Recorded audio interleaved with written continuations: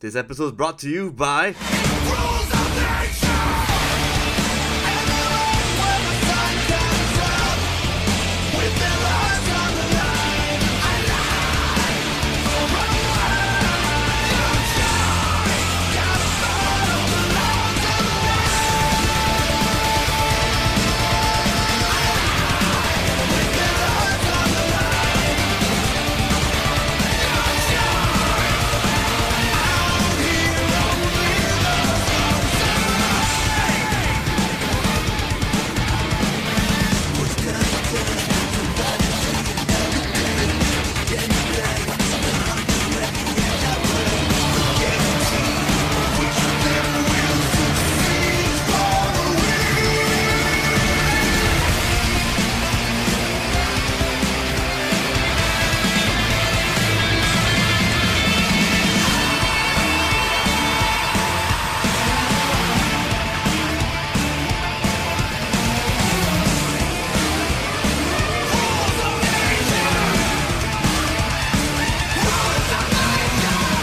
Hello and welcome to an awesome episode of the Last King Podcast. I'm Mr. Toffee. And I'm your other co-host. I think I'm just gonna be back to Shafique now. I'm dropping the doctor moniker. Why? Why not? Why Doctor is such a cool nickname, man? What happened? Because I'm leaving the field of magic. I'm going on to something even more important.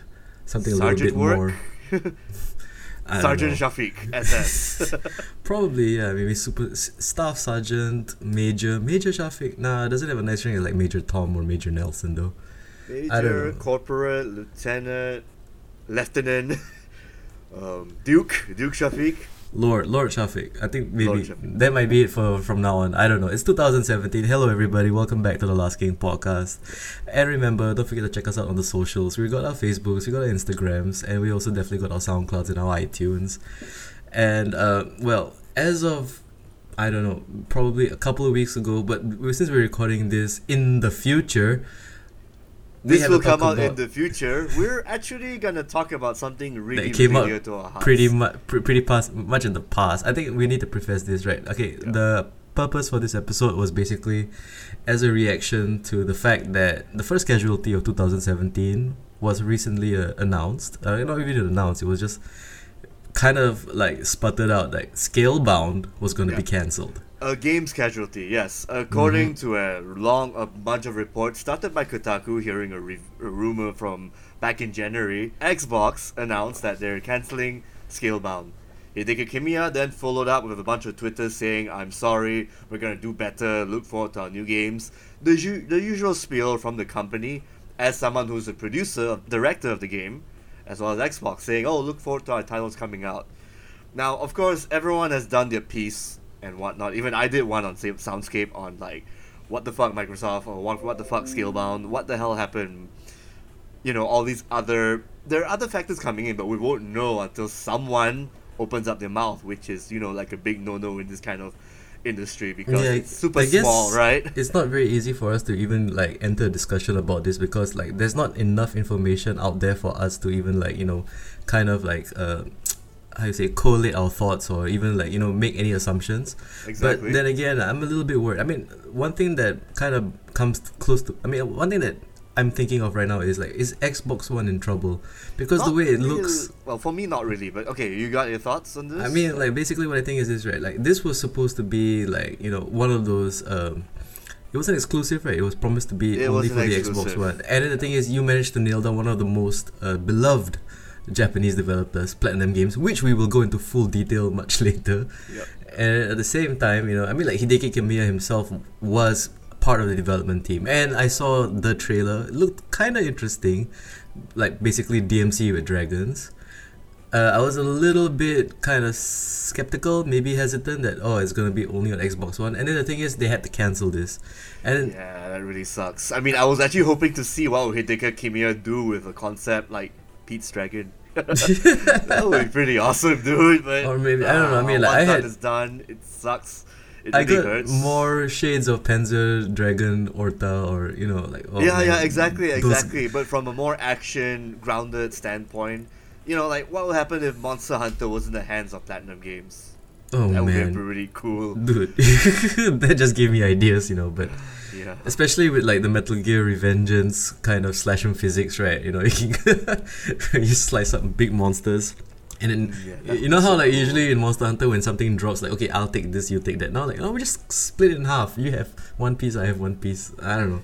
Yeah. But as like, long as you participated, you're gonna get a piece, you know. No, but okay, maybe very briefly, we just want to kind of talk about like the state of Xbox One right now, because I think since Scalebound has been cancelled, right, we are down to just basically Halo Wars 2 and what was it again? Crackdown 3 that's going to come out there's this Sea year. of Thieves, there's obviously another Forza coming soon, and then stuff that they'll probably announce at E3.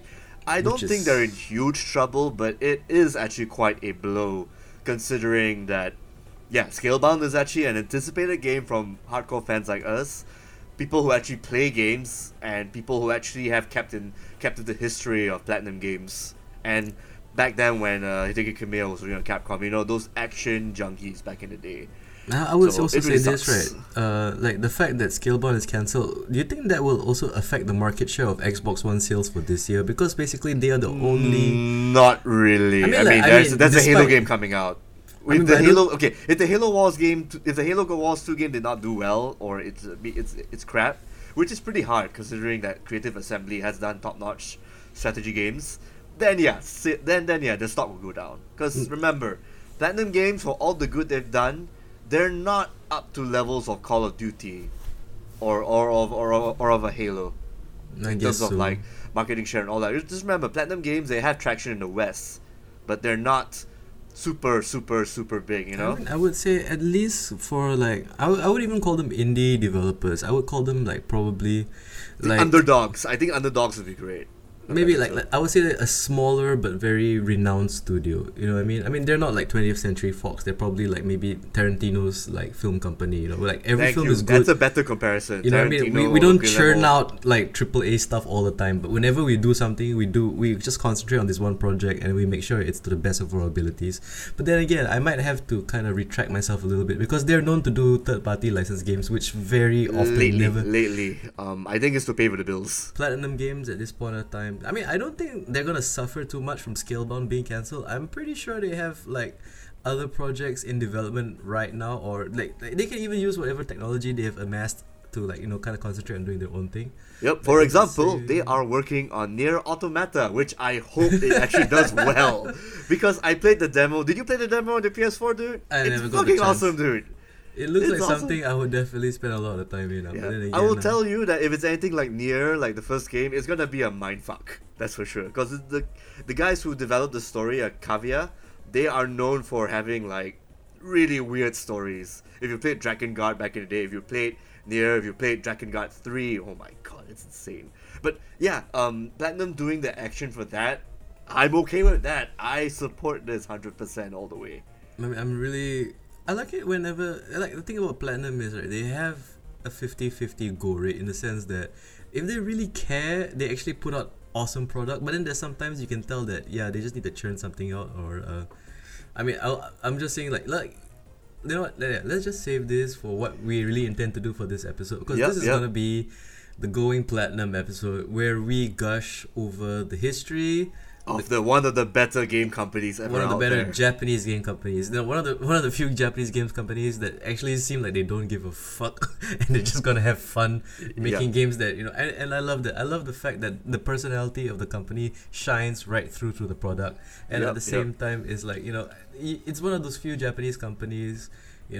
Konami, where like where you see like when you see the Platinum name, it really kind of like promotes quality. It's like you look at it, you're like, this is possibly gonna be a great game. Yeah. And for that, we got to start way at the beginning. Back in the day when the founders Atsushi Inaba, Shinji Mikami, and Hideki Kamiya were paying the dues at a little known company called Capcom.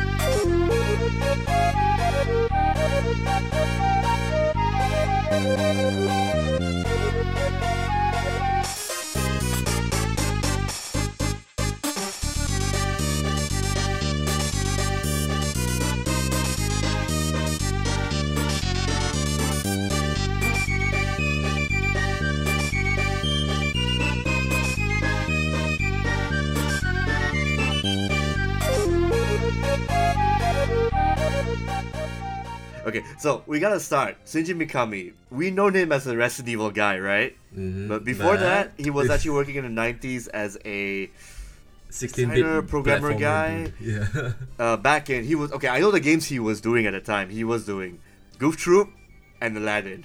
Like, yeah, remember back in the day when Capcom had the Disney license and they were just churning out amazing platform games? Yes. And this was at Goof the time, Troop, maybe it was alright for some. I mean, but I had Aladdin, fun. Aladdin. No. Aladdin Mega Drive was great. Aladdin Yeah. for the Super Nintendo was okay compared to like Mickey's Mickey Mania. No, sorry, not Mickey Mania. Castle of Illusion. Mickey's Mousecapade and Mickey's Magical Quest. My God, I got my tongue in a fumble. Mickey's Magical Quest 1 and 2. Aladdin was kind of okay.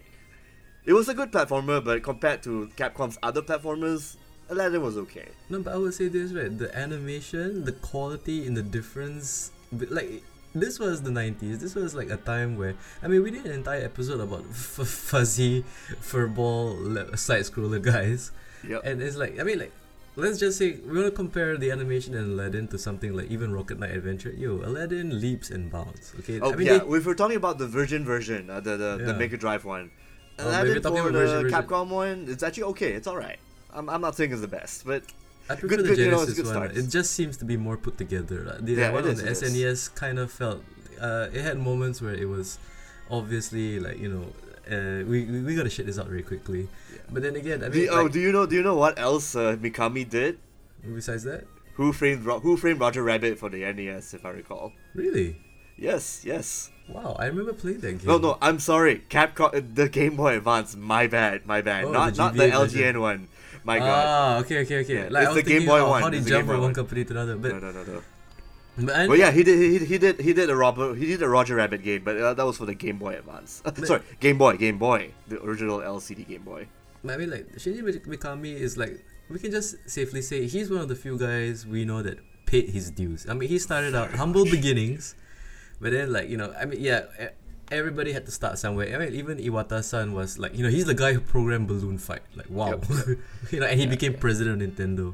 Yeah. So it's like, to me, like, when I like Wikipedia Shinji Mikami and just see how far he goes back, it's like, wow, he's been pretty much there for most of my gaming journey. Exactly. But yeah, I think yeah. we also need to I think what we need to do is straight away go into Resident Evil. yeah, like what made Shinji Mikami literally more of a household name. Yeah, he only got his name known because of all the interviews and all the pop and all the cheers he did. He got from Resident Evil 1. Which we've actually talked a lot in our old episode, Halloween episode. Halloween Hangover. Check it out if you can. Part Yep. 2. Yes, please. Yep. But then again, I mean, this is when is this when he kind of met Hideki Kamiya? Because they both worked on Hideki Resident Evil. Kamiya joined Capcom around that period in the 90s to help out with RE1, RE2, and most likely RE3. Now, Hideki Kamiya wanted Part 2 to go in one direction, but Shinji Mikami wanted it to go in a different direction. Now, we've known the story about Resident Evil 2, where it went on one way. It got all these characters. I remember there was a biker chick who was supposed to be in Resident Evil 2 with all the pictures showing up at EGM, but that got scrapped. Hideki Kamiya had less than a year to work on a new concept for RE2, and then we got the game we got, Resident Evil 2. Yeah, remember, Hideki Kamiya wanted it to be sort of actiony, but yeah, that got shelved onto another thing which we'll talk about later on. So RE2, we got what we got. We got Leon and Claire as main characters. Shinji Mikami's vision was there in a sense, and then that's it. We talked about that in full detail in the old episode. But very much like another Capcom spin-off. I mean, like how Street Fighter also kind of spun off into Final Fight and vice versa, and how they I think we also need to mention that Hideki Kamiya was very responsible for one of the most Influential action games. Influential. Block off, Featherface, or you can stick around and find out the hard way. Devil May Cry. I mean, it created its own genre, the stylish action genre.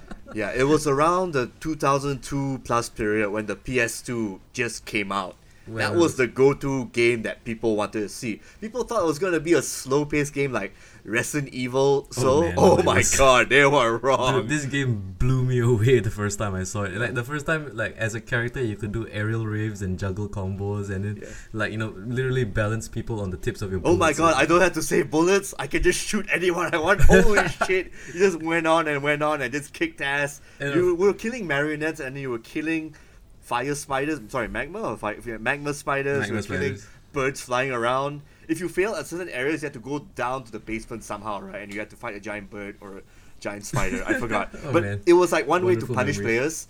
If you suck really bad, you just go fight this guy again and again and again.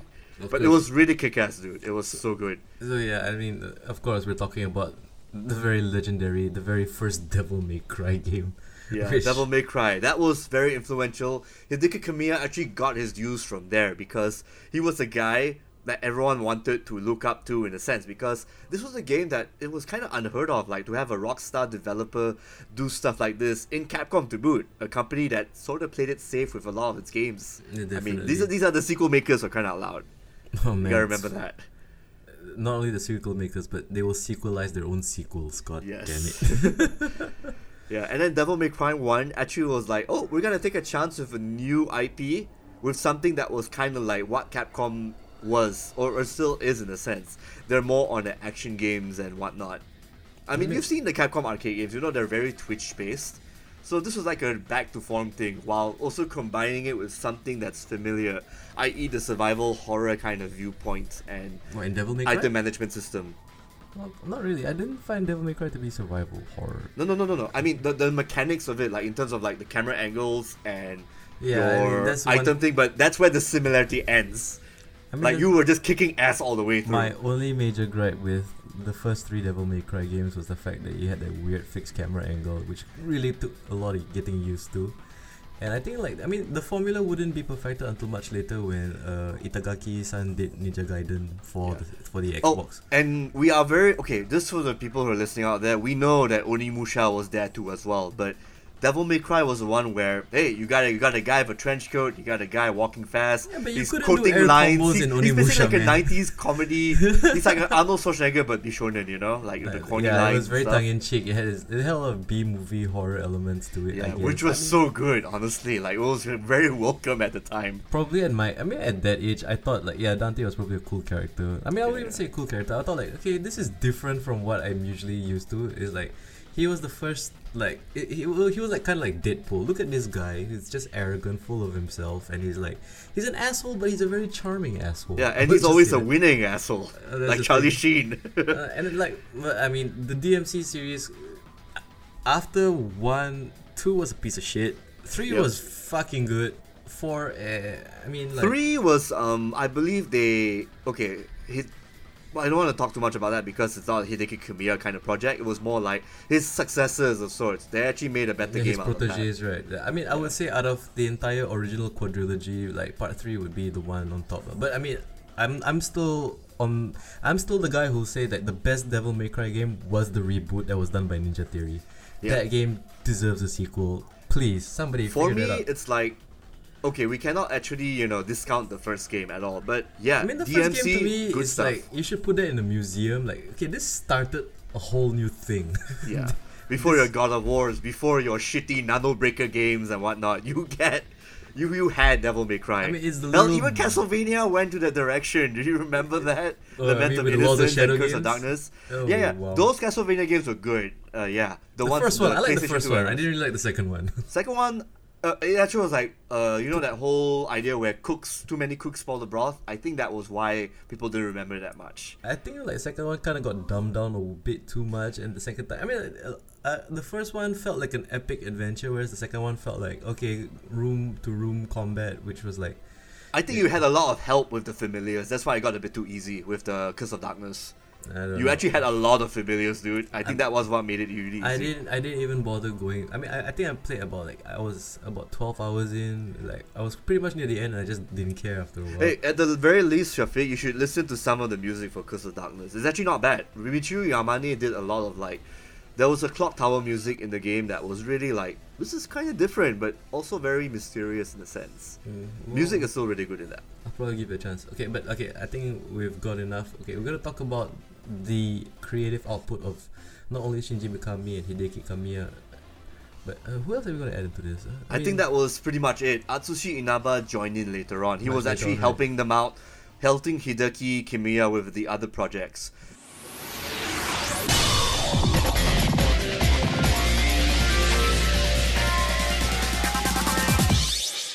Now, there was also a time in the 2000 period where Capcom announced their Capcom 5 project. I'm gonna open up my notes because I got a very old man mind. So I mean, hold on a like, second. this is stuff that happened almost a decade ago. almost a decade.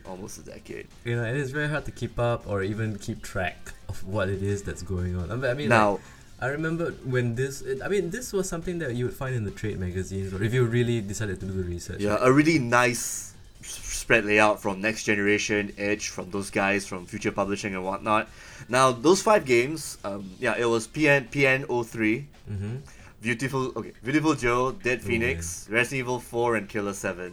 So naturally, out of the 5 titles, 2 of them were from the guys who eventually formed Platinum Games. I mean, but I think were they called Clover yet? No, right? No, they were. They were called By Clover when already by Beautiful then. Joe came out, they were called Studio Clover. I mean, like, before Platinum Games, I mean, like, Clover, like, during the PS2 era, now that was a brand of quality. Yep, that was an offshoot. That was like a underneath Capcom. You know, like, you got these guys who made the Street Fighter games. You got these guys who did the platformer games. You've got these guys who did, Studio Clover and all that. And so, you got Suda51 in the corner doing Killer 7. that was like, I think it was Marvelous Entertainment. So at the time, Before it was Grasshopper, Capcom. right? Yes, it was a Capcom thing. Yes, you're right. Oh, And what was really cool was Beautiful Joe came out under Studio man. Cap.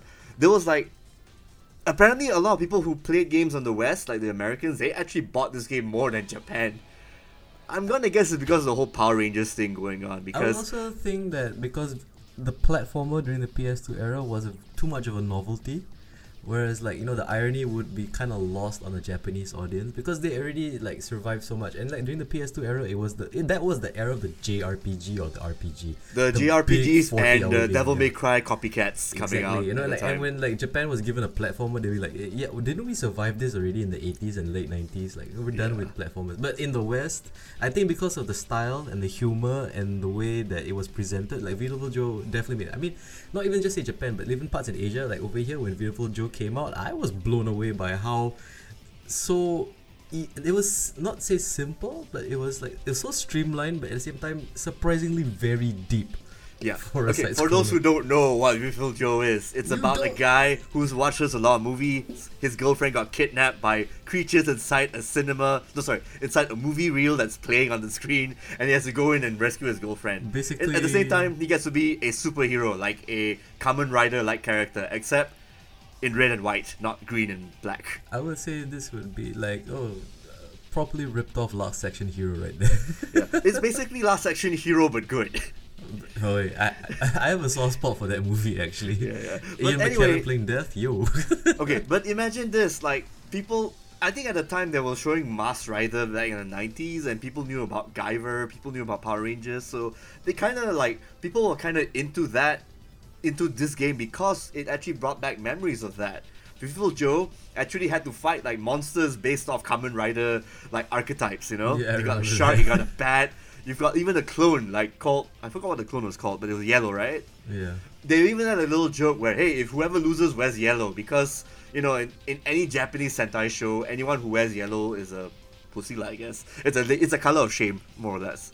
Which is why it's the Asian person who's the Yellow Ranger in the original Power Rangers, I guess. No, that was actually more like a miscasting, so it was also pretty bad because Really? cultural differences, the cultural stigmas Seemed and all quite that. on the lah. nose when the black guy was also the Black Ranger. That too, yeah. But that that's- was more that's like America, miscasting. you know. Yeah. I mean, It was more un- like, oh, we didn't know, holy shit, oversight, you underneath know. all those colors is an Asian person kicking ass. Come on. Yes. But But yeah, dude, my definitely. my favorite thing about Beautiful Joe was like the fight with Alastor. You know, like, oh, you've been making waves, yada yada. Oh, I should be the best sidekick, but oh, I'm gonna be your arch rival villain. And then after you kicked his ass, then it was like, oh wait, I didn't get enough screen time, help me out. And then while when the tally screen came out, all that, you can still hear him talking. That was really funny. Like all that humor thing just popped up. It was a little nice touch Yeah, I mean, right there.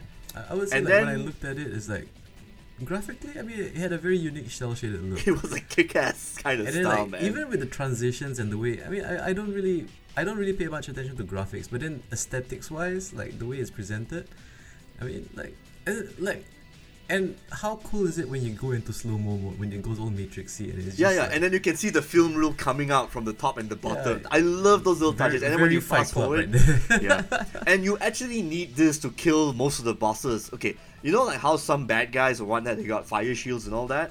If you actually go on fast forward mode, you punch something, you actually turn into fire like after half a second or something, right? You need that to kind of protect yourself from certain elements. I like that the fact that they implement this a lot in the third, fourth stages, and beyond lah, of course. And then when you slow mo, yeah lah, you gotta. Some things move really fast. Oh, you gotta. That's the only way you can avoid shit when it comes out really too fast. Really helps a lot when you're fighting against bosses. I remember when I was fighting all the 4 bosses again because of the Capcom staple in the 4th stage, and then you had to fight Fire Leo. I kept dying a lot because I did not know. Holy shit! You actually really need to punch those rocks that he actually threw at you. He threw at you because you have to be on fire to actually protect yourself and shit, right? Because you die really fast in that stage. I mean, like, but okay, I mean, let's not linger too much on Beautiful Joe. I mean, Yeah. granted, two more sequels after that? No, there was a sequel, and then there was a PSP and a DS game as well. Which But were not sequels, more like spin-offs, right? yeah, spin-off. So yeah, you have any memories about the sequel? Like a little Beautiful bit. Joe 2, I mean, to me it felt more of the same, but the thing is, it was good. I mean, like, I think it was the first time they introduced the girl character, right, in part 2. Yep. She was a little bit weaker, but she had projectiles. She had a more unique style to her, lasers Yeah. and stuff. I mean, like, and I think they ramped up the comedy a little bit more. I mean, I liked Beautiful Joe 1. I played Beautiful Joe 2. I mean, I didn't feel like it was a better game, but I felt like it was more of what I wanted. So it's like, I mean, this is back then where there was no such thing as DLC or expansions. It was like, oh hey, another Beautiful Joe, I'll play that. Yeah. Well, it's exactly what I thought it would be. So like, yeah. I it was a lot of especially like the fact that after you fought the first boss, which is a T-Rex, it was fun. you Yes. actually see him coming back again and again as like a sort of a gag character per se. Yeah, one of the few games I remember that had a solid running joke. I mean, the best running joke of all time is still Earthworm Jim's cow. Yeah, but for Beautiful Joe, they actually had a lot of running jokes in terms of like, oh, Captain Blue came back again. Oh, Alastor came back again, and he's got like a super form in the second game, and he still rambles on as, oh, why did I get sidelined again? This is the second game, damn it, this is the second movie. But was this the It's first really game cool. to implement this kind of cel-shaded look? I mean, I think maybe way before that was probably Jet Grind Radio, right? Jet Yeah, Grind but Radio already started. In terms of like, fitting with the mood of the cartoony kind of look, it And the actually heavy fit shadows really well. and the high contrast look, right? Yeah, it got the best look ever. Like it really fit really well. Man, okay, tell you what. So I think we're enough gushing about Beautiful Joe. I mean, everybody who knows video games should definitely play these games. Find a version of it. Yeah. And if you can't, at least play Marvel vs. Capcom 3. Beautiful Joe's in it. Yep. He's one of the shorter characters. But I A mean, short okay. character in the fighting game, small hitbox, But always also in the early history, the game that defined art as a video game or video games as art, to me, I would say, would be Okami. good. Oh hell yeah!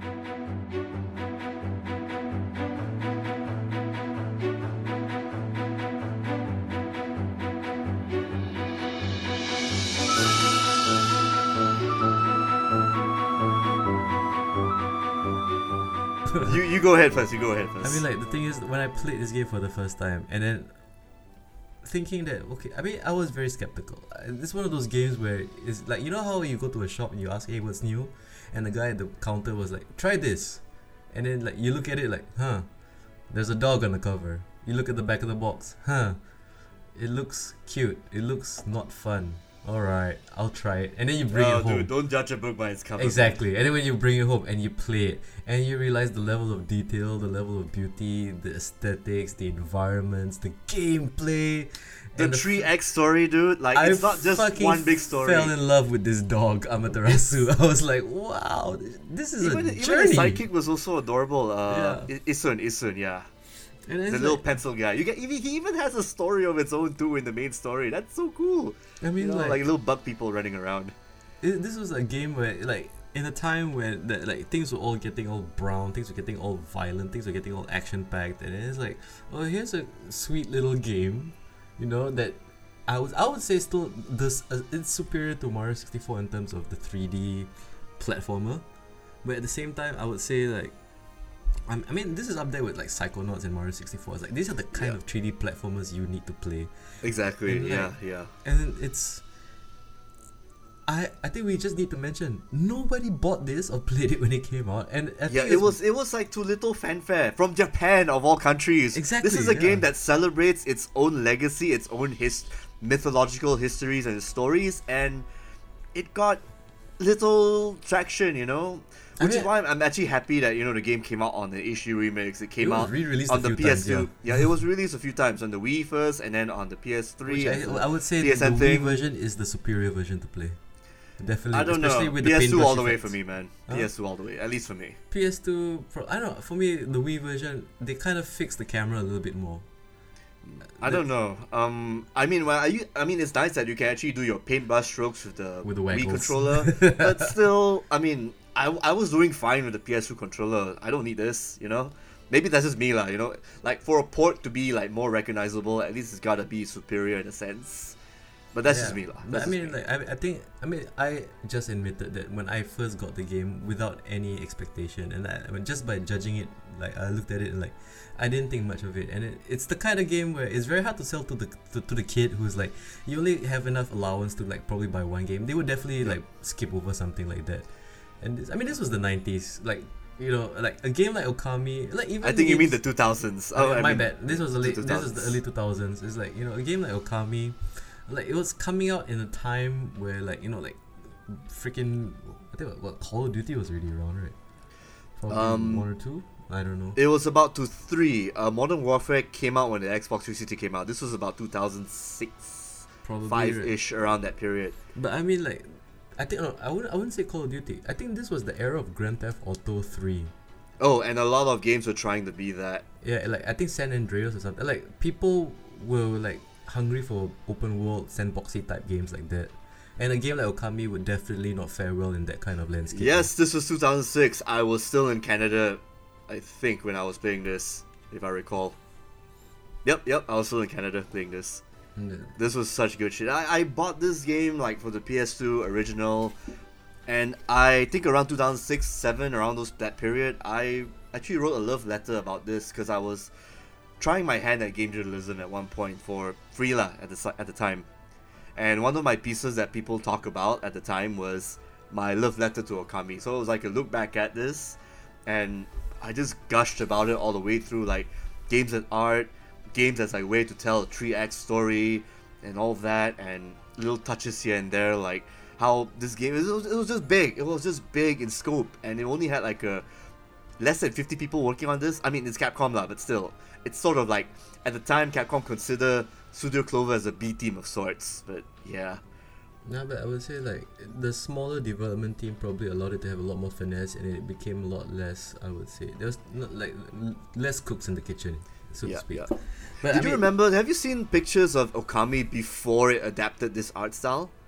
Can't really recall. I don't think I was paying attention to the hype. to There, it. there was a time when there was There was a time 2006. YouTube just came out like it Yeah, was definitely infancy. You know, 2006. I saw a clip of this. Apparently, Okami was like supposed to be this like dull-colored, realistic-looking game at the time.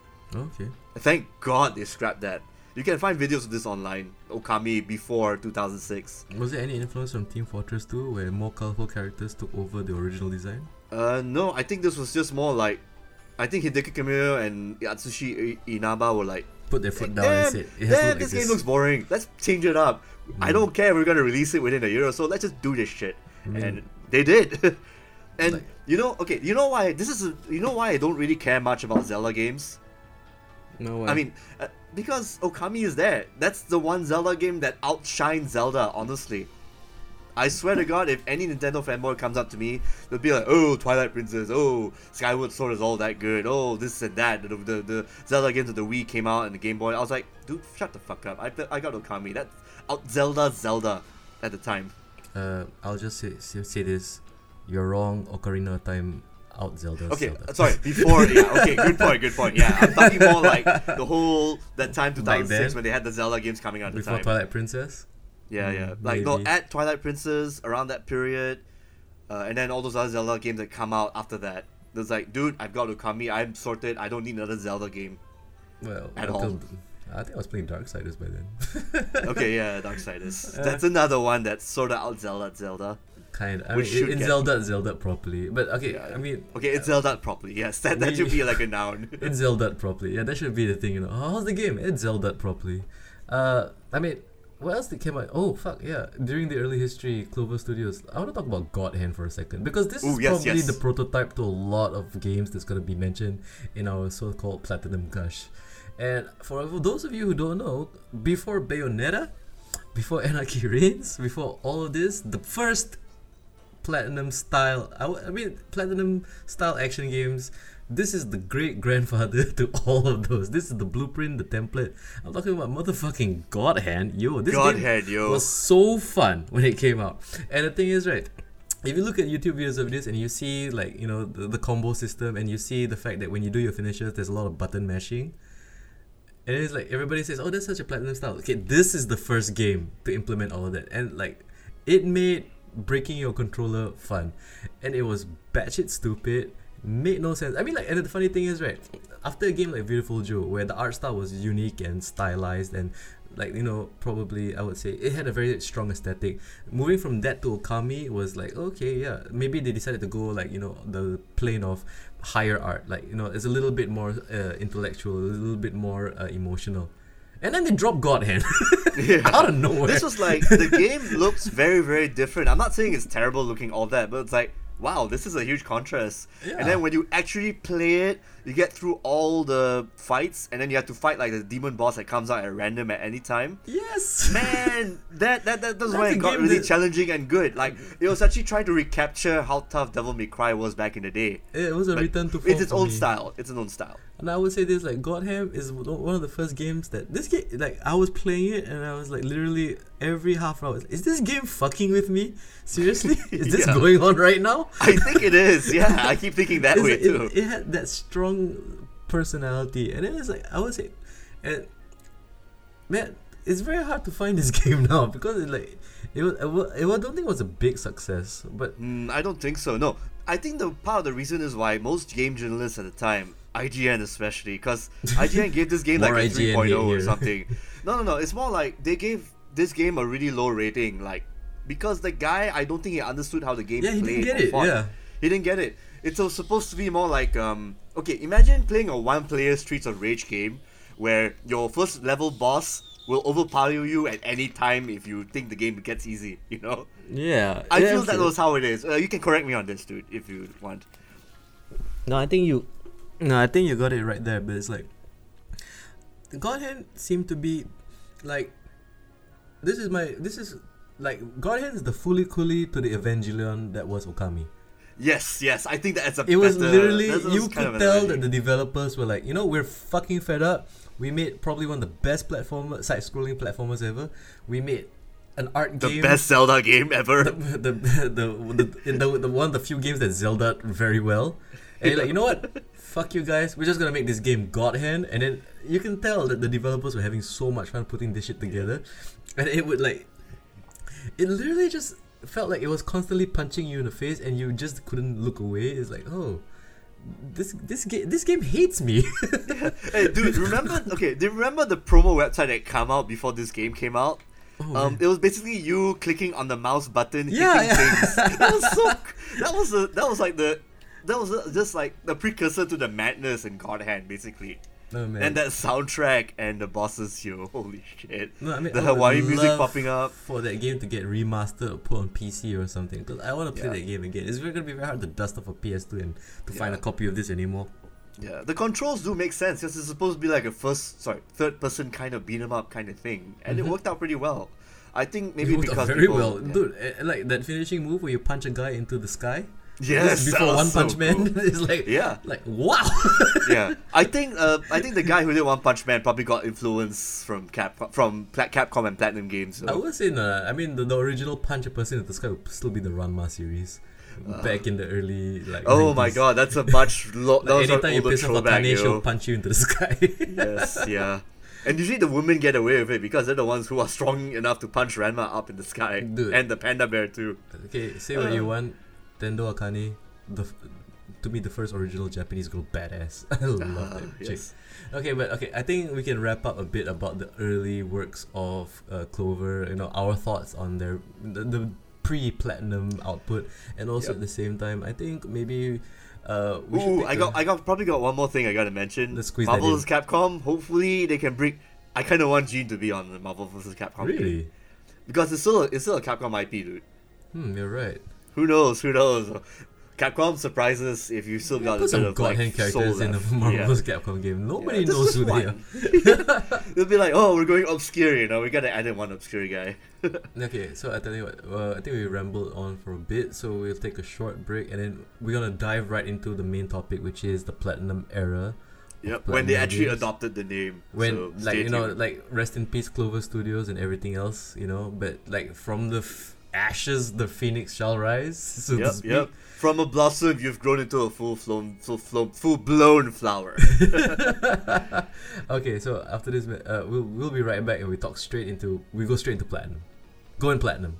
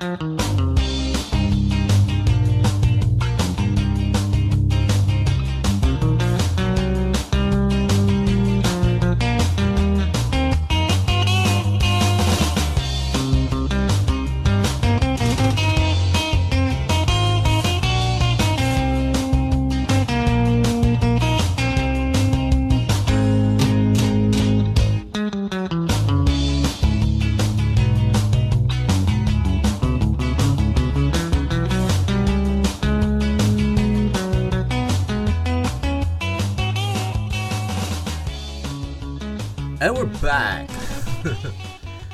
I would say this is gonna be the main brunt of the episode, where we go straight into our big gush over one of the best Japanese developers so far around. Let's just have some sort of spot of hubris and just say of all time. I would say I wouldn't say of all time, man. Okay, Come on. all right. Like, One of the best. The guys who deserve their moniker, who deserve whatever standing ovation they get for their games.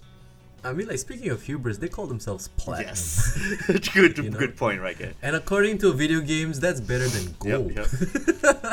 What can go higher than No, platinum, platinum honestly? ranking. No, okay, but like definitely when platinum games came out, and then like the thing is, like, this was us recovering from the so-called demise of Clover Studios, and also like thinking like, oh, the best video game developers from Japan no longer exist. And then we hear the amazing news that, hey, remember those guys from Clover? They started a new company, and guess what? They're making games. And we were like, yeah. And then they're like, for the Wii. And we were like, huh? This was back in October 2007. They formed together with Tatsuya Minami's Odd Dot Limited. He basically is the guy who makes sure that all, quote unquote, all the kids in the playroom get their ideas out, and he has to be the adult to say, well, this is a good idea, this is a bad idea. Yes, it's a good idea. Yes, it's a bad idea. He literally has to rein in the anarchy. Yes, exactly. Yeah. No, but okay. Speaking of anarchy, okay, let's talk about the very first platinum release that we were aware of on the Wii. And basically, I was very surprised at how good this game actually was. A black and white game that works. We're talking about Mad World, yo.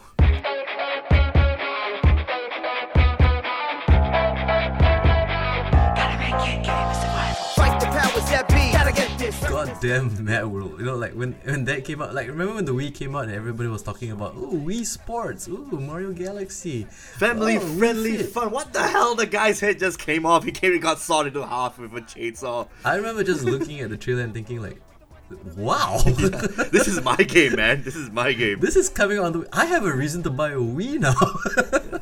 This game looks batshit insane. It's basically Smash TV Melee style with some of the best executions and fatalities and like the environmental like kills, like like throwing guys into fans. I thought Mortal Kombat 4 did it very well. This game in spades, yo. Yeah. You actually So take a satisfying. guy's turbine thing, and you actually take his entire corpse and shove it inside his own hand, which is actually a giant turbine, a giant jet turbine. Holy shit! I'm spluttering so bad. I just remember these moments.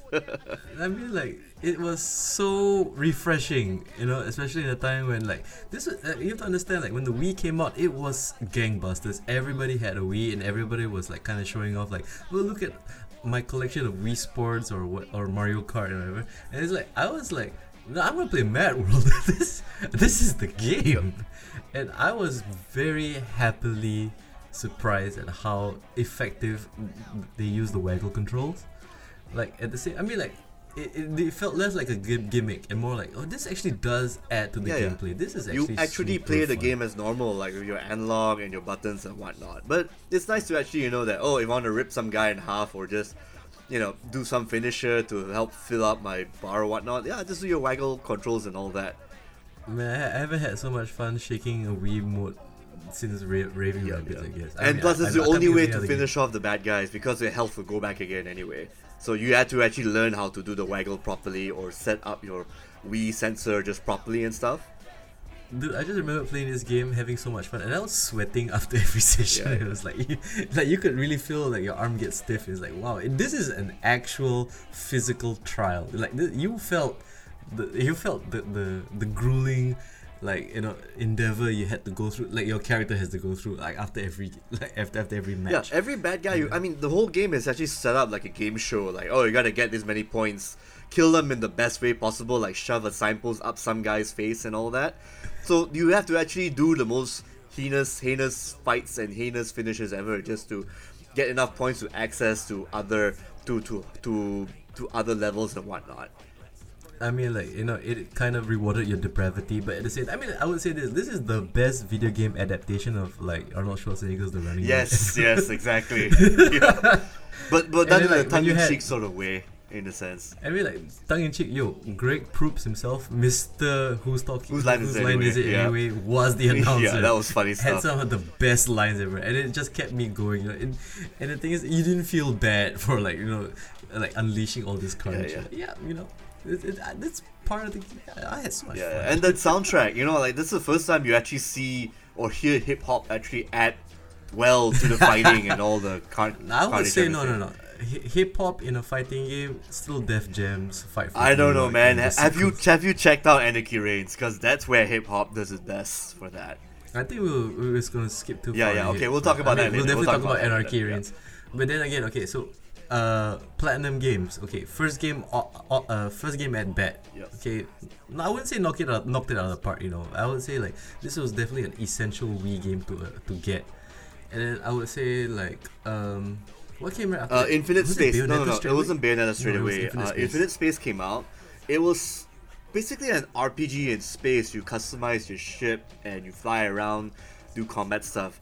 I kind of want to talk a lot. I kind of wish you could talk a bit about it, but I've only made it past the first 2 hours or so. I mean, I'm not saying that I wasn't interested in what Platinum did with this, but there were other RPGs on at the time I was actually reviewing and checking out, so it flew under the radar. I'm very sorry, but yeah, we're gonna have to skip we're gonna have to skip out to Bayonetta because Bayonetta was the one which we played the most. I mean, like Infinite Space came out around the same time as maybe Final Fantasy 13, right? I think that's why. No, there were other DS RPGs that were taking up my time.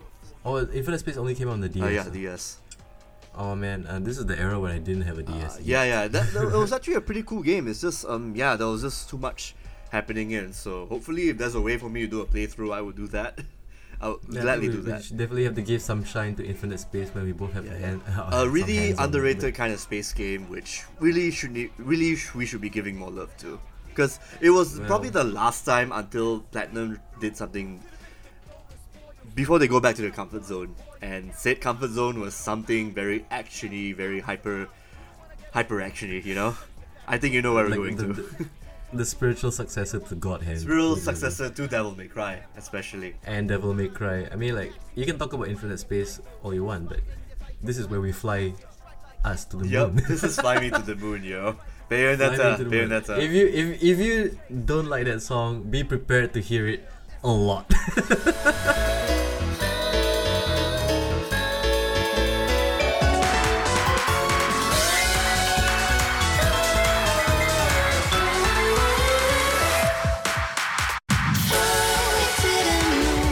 Very similar to the Devil May Cry games where they only have one song for the fights.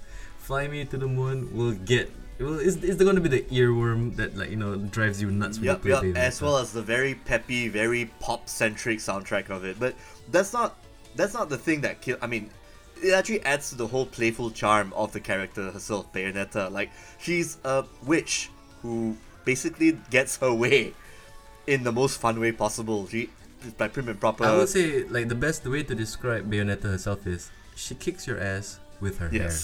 And she gets away with whatever she does, That's pretty awesome. And her outfit is also made of her hair. So, I mean, that's as Japanese as it every gets. time you do a combo, part of the clothes actually comes off, because she's using her hair to do really kick-ass wicked weave moves, like a giant hand popping up, or like a giant demon hellspawn coming out and eating your foes and whatnot, Or a giant high heel boot. Yes, a boot.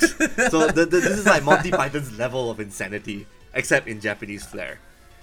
I mean, the first time I saw Bayonetta, and I thought, oh, finally, from the I remember it was touted as from the original guys of Devil May Cry and also God Hand comes a game that will that will just be nuts, and I was pleased. I love this game. I got it on my PS3 back in the day, and I was I played this game a lot. And the strange thing is, right, I remember beating it and thinking, I need to do that again. On a harder difficulty.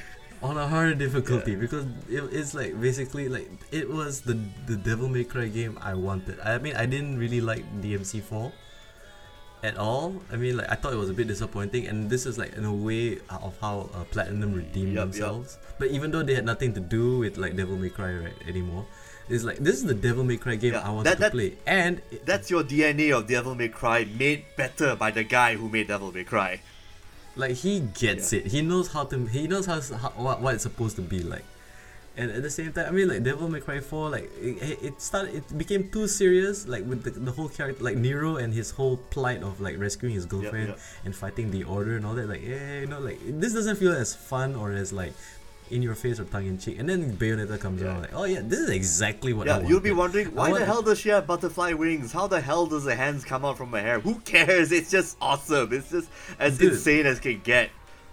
I mean, if you beat the game on hardest and you unlock the ice skating outfit and you just start skating around, and the combos are even easier to do because she moves so much faster. Yeah. Oh, dude, speaking of which, the weapons, they're just insane, dude. Skates from hell. Okay, ice skates from hell. I think it's called Odette, right? If I recall. There's a katana as well that was pretty awesome. I used that a lot. Yeah, that's actually a very overpowered weapon. There were other weapons I used. Okay. Crap, I'm actually remembering more Bayonetta 2's weapons than Bayonetta 1's weapons. But anyway, you got the shotgun made out of the state souls of fairies. That's so fucking cool. And the whip was actually alright too, because it actually made you get you to one place really quick. I mean, something that they would that was something that already existed in DMC4 or even in the DMC. I don't know, but it was done there's an actual snake that comes out when you do the Wicked Weave version of it. That was much cooler.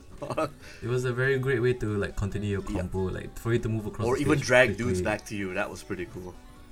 I mean, this is definitely in the genre of stylish action games. I would put this and DMC3 and definitely the DMC reboot up there as among the best in that genre. It's a very small genre. I just remembered the other weapon I use a lot: the flamethrower and the ice weapon. The one where you can change back and forth if you do a 360 rotation. Ooh, that one you either have a slow attacking weapon or a fast ice weapon. So I remember using these the most because I just want to kill things dead really quick. So I just use a heavy one and then just switch to a fast one if I wanted to get the hell away and do combos from there. This game came out 2008, 2009. This was 2009, I think. Yeah. Oh no, it was 2009 late. It came out. I remember this because I did not know the Japanese version came out. I mean, the Japanese version actually had an English option as well. You can actually change it back to English, and everything was all the text options. Everything was in English. And then it came out in 2010, like after that, like on January, because they wanted to have the English version without the Japanese stuff on it. That's interesting. Yeah, I remember. But I mean, like, did this game push copies? I mean, it did, right? It was very successful. Right? I mean, it warranted a sequel. It warranted a sequel, yes, but I don't know if it did as well as the Beautiful Joe did back in the day. It was, granted, it actually got a lot of people's attention, and yeah, it was good sales. It was good sales. I think I would say this, like I'm especially talking about this studio and the studio that came before it. Like, I mean, they're very well known for making like games that would, either be critically acclaimed or just loved by people, but just didn't make numbers because it's just genres or like themes that were just so way out there, or just being too Japanese, or just too I think Bayonetta sold for like 1 million plus copies already worldwide. It did, right? It did push but some like the developers, Platinum Games, they were like, okay, this was good, but the boss was like, oh, we could have done better because it was multi-platform, right? So I think that's why. Because I mean, it had issues when it came out on, I think, PS3. I mean, there were frame rate issues that people yeah, which is why I bought the 360 version after I played the PS3 version, because oh my god, it was a world of difference, dude. Yeah, I remember just downloading like a giant patch, and then like the game still felt a little bit clunky. But then like I had this on PS3. I mean, I still enjoyed it. I mean, it wasn't like game breaking to say the least. The loading was really slow, dude. Yeah, so yeah, but I mean, then this next game, the 2010, the game that came after Bayonetta. You thought Bayonetta was nuts. You haven't seen nuts. I would say hands down best game that came out in 2010. And I played this in the PS3 version. It had no frame rate issues, it had no problems at all.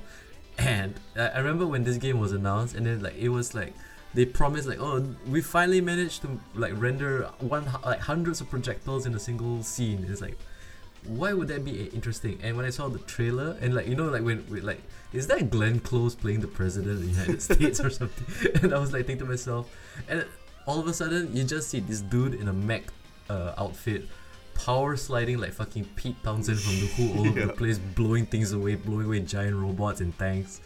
Yo, I'm talking about motherfucking Vanquish. Yeah, Vanquish was a kick-ass game, which deserves its own sequel, dude. It really needed a sequel.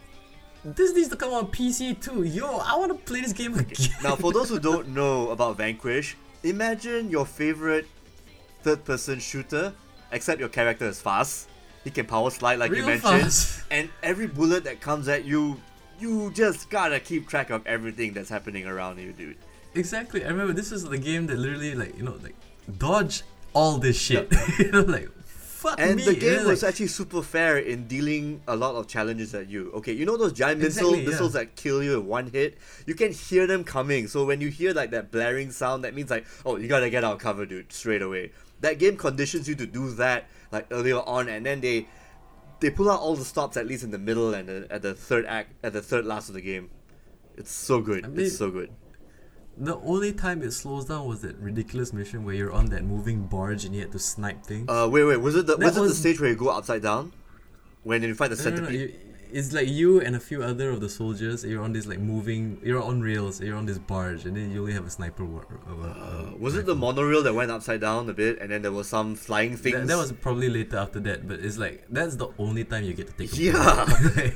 That was the only moment where you could like, okay, I'm gonna pause, get a drink of water, and relax. I thought the only time you could take a break was like when you're at the colony area where you can see like grass and shit for the first time. And like, oh, you take a break, and then suddenly some dudes are coming from the distance, and like, yep, okay, back to shooting shit again, you know.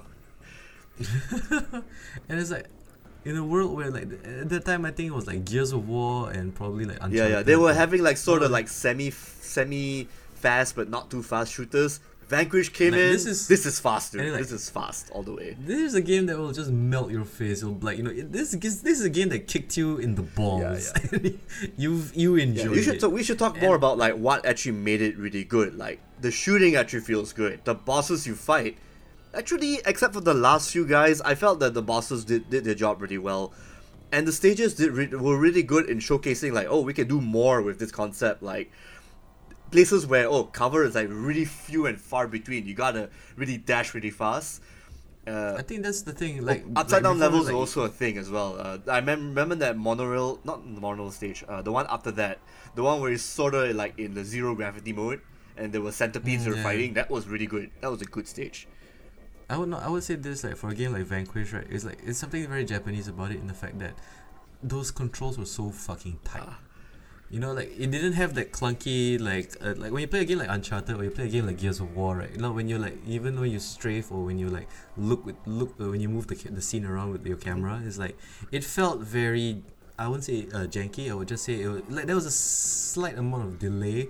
Like, it was really like it did. Whereas Vanquish, like, you could flick through things. It was definitely really fast. rewards, Yeah. yeah, and at the same time, I would say what made Vanquish like such an amazing game was the fact that it was really spitting in the face of all these other games. Like, nope, there's no chest high walls. Nope, there's no recoverable health. There's no chance for you to recover health. It's all about forward movement and dodging. Yeah. rather You have than to switch hiding. cover really, really fast, and that's the reason why you can power slide, because it's the only mode of transportation that lets you get around without getting killed. Yeah, it's a game that rewards momentum. It rewards, like, and the thing is, if you're a hardcore gamer and you love if you love a challenge, right? This game ramps it up in the perfect way. My favorite And mechanic is like when you actually do a melee, it actually takes away all your meter, and then you have to recover Yeah. again. That shows that you cannot spam this attack. You have to save your melee attack for an enemy that matters, or at least No, but if you do, but the best thing is, like, when you do your power slide to melee attack, when you do that flash Yep. kick, Oh yeah, that was It just- good. Yeah.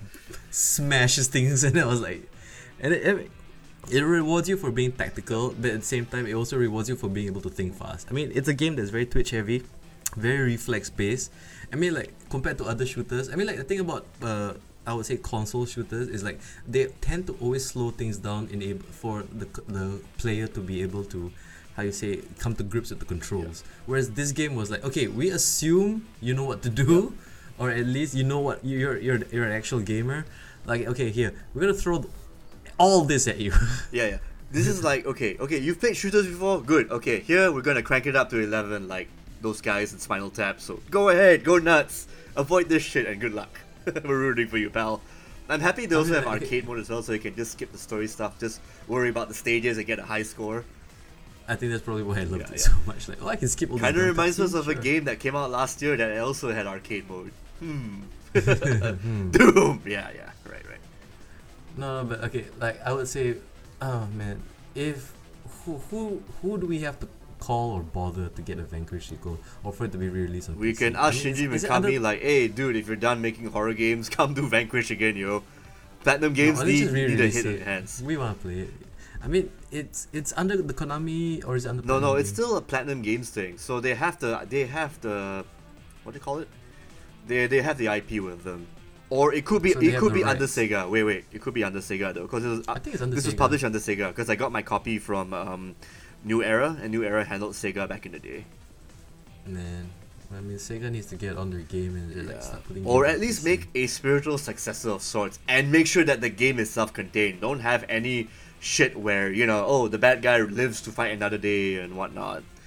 I feel that, Vanquish, its only bad point was like, okay, the last boss, who are we gonna fight? A big ass motherfucker, a bigger version of the bogey? Nope, you fight two bogeys. While that is fun, it was a bit like, dude, we've done this in the middle of the game. They're just giving us twice. But it's nice that they actually increase your burnout meter, like when you fight, you know, like all your inhibitors are off and shit. And then he runs off. You don't get to kill that guy. You don't get to do a finishing move or fight in space or float in space. I don't know. That's why I felt that Bayonetta was a bit better in Vanquish. I mean, both games are great. Get both if you can. It's just, I will take Bayonetta more because technically that game is self-contained despite having a sequel already out. I'm basing it on that, but at the same time, dude, Vanquish needs a follow-up, man. God damn Yeah, it. definitely. Oh god, they don't make shooters like that anymore. And even though there's Bulletstorm, you know, games like Bulletstorm and Doom, we kind of need a Vanquish. You know, we need a Japanese touch to it. You know, Yeah, I would say that. No, the power slide. We made a power slide. bring the power slide or That was such a something like fun that. You know, it's so I good. mean, it felt like I would say this, like Vanquish is it's a near masterpiece to me. I mean, granted, like the story doesn't make sense. I don't care about story, but the challenge was perfect. You know, I mean, like, and it didn't punish you for being, how you say, inexperienced. Yeah. I mean, it would gradually ramp up, and the thing is, from stage 6 onwards, you know, it's just like, okay, now we've taught you all you need to know. Because, yeah, Prove yourself. exactly. I felt that, okay, despite the last boss, you know, being okay, everything else was great, dude. Everything, the levels, the upside down stages, the enemies coming at you. Oh, do you remember that bit when you entered, like, the giant war machine, when you entered through the legs in one stage? Oh, You yeah. actually, all of a sudden, what the fuck are these robots dancing or something and shit? There was a random moment remember- where I saw the corgis, they're called corgis, all dancing or something to some pop music or some shit. Which shows the weirdness of a Shinji Mikami game lah, which is nice. I would just say this. I just remember like playing Vanquish. I mean, like to me, it felt like the anti-Halo, where Halo is like, everybody's like looking at Master Chief like, oh, he's gonna come and save us. And then whereas you play Vanquish, it's like all the other grunts are like, fuck this guy. We're all fighting too, and then they all get wiped out. yeah. And then It's like, apparently oh, robots man. can also slack off too, like that bit I mentioned with the dancing robots. So, I don't know, man. I mean, like, yeah. Halo, I mean, the Halo little- did the not little have that things. tongue-in-cheek thing, except for certain bits. Vanquish had that quite a bit. I mean, come on, the dialogue, for crying out loud, when Gideon was flirting with his handler, Ellie or something, you know, and all that was just like corny as shit. What am I, an MIT graduate or whatever? The fuck, man. I think there was a jab at Metal Gear. I know, but still, it was like, it did not take it so seriously up to a point, which was nice. Yeah, it was a game that was just fun. Yeah. I would just say. Yep. It's just pure So fun. 10 out of 10 from all of us next to Bayonetta. I mean, all these games are probably high anyway, so yeah. And then comes the next. Oh thing, yeah, like- this is a game. Yeah, Anarchy Reigns. Okay, yeah, let's go. I'm original, you kinda sloppy. Think you can beat me? Try and stop me. You wanna beat me? You trying to copy? But the only beat you gonna get is beat by me. I got the whole pie. You want a piece of this? Show me anybody's ass and I'll beat it quick. I'm going in, I'm going hard. I'll finish anything, even stuff I don't start. Let the games begin. Run, tell your friends I came to win. I came to yeah. Round two, ding, ding. I break your neck with one swing. That ain't the worst of. I draw first blood. Somebody take him to the doctor, get him nursed up. I don't play to lose, I play to win. But if I do, we'll play it again. I'm going nuts. Cashews. As you mentioned before, this game has really good music. I'll tell you that straight off the bat. Hip-hop Yeah, the in hip hop in this is very aggressive. I thought that Madwell's music couldn't be topped. Apparently, Anarchy Reigns showed us off. They actually took some guys from New York, like Ox and DJ Ray's, or a lot of these like indie sort of like ghetto hip hop guys from New York, and they got them rapping for the game, and it shows. Basically, the game is about these bunch of mercenaries all that fighting each other. I mean, there's a story in there somewhere lah, but again, the game itself is basically like a 3D brawler, except instead of it being like God Hand, the controls are simplified. It's trying to be a bit more streamlined even further, and you have a lot of other characters you get to play as. Like some are faster, some have better reach and all that, but to be honest, they all play almost the same except for like size differences. So you get to play like I think there's special moves, right? Yeah. Special moves are just like you got characters who are big, like Jack. No. That's like he's medium sized. You got bigger guys like Big Bull, yeah. Maximilian, a few other dudes who are like just big. You've got you even got like a transformer, I think, inside. Like he's a guy named Garuda. He transformed to a rocket ship. And you got Bayonetta as a guest character too. And you got smaller characters who are slightly faster and all that. It's supposed to be a multiplayer game, like Platinum Games' version of a multiplayer beat 'em up, to tailor to their legacy of action games. It did not so good, unfortunately. I mean, I remember ignoring this for a while because the thing is, like, Anarchy Reigns really flew under my radar. It did. I mean, A I didn't lot have of a chance people's to play radars, it. dude. I did not realize that this game came out, and the thing is, it wasn't an Asia or Japan exclusive, right? It came out everywhere. It came out in Japan first, actually.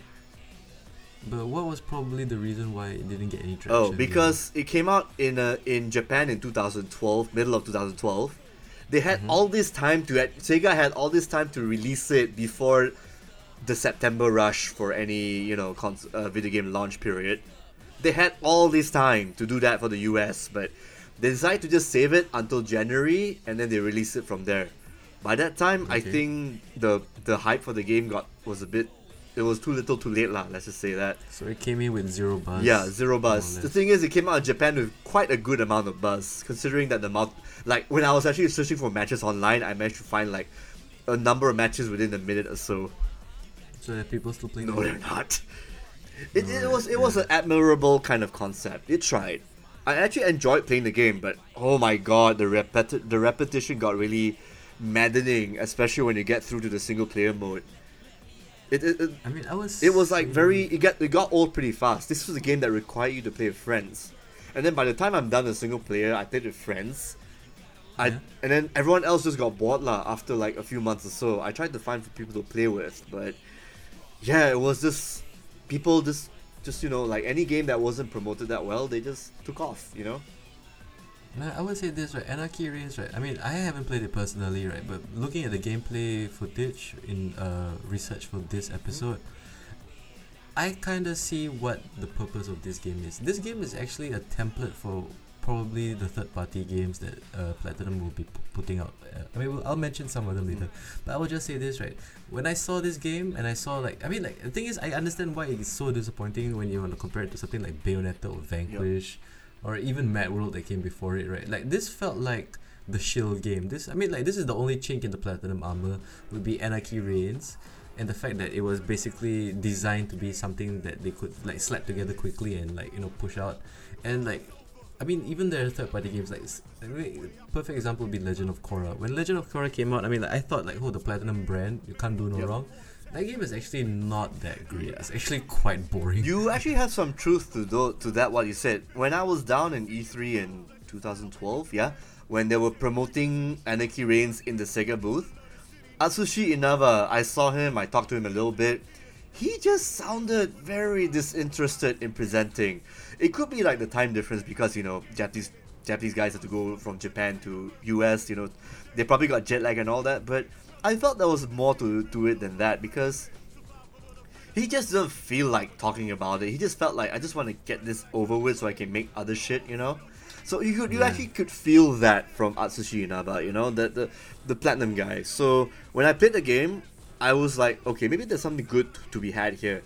Granted, I had fun playing multiplayer. I had fun playing the soccer game version of the minigame inside. It's basically soccer, but with people ripping your heads off and shit. I played the single player, got interested and then got bored halfway through. And then, turns out, this may not be Platinum's best, unfortunately. I like the soundtrack though, props to the soundtrack, but everything else could have been done better.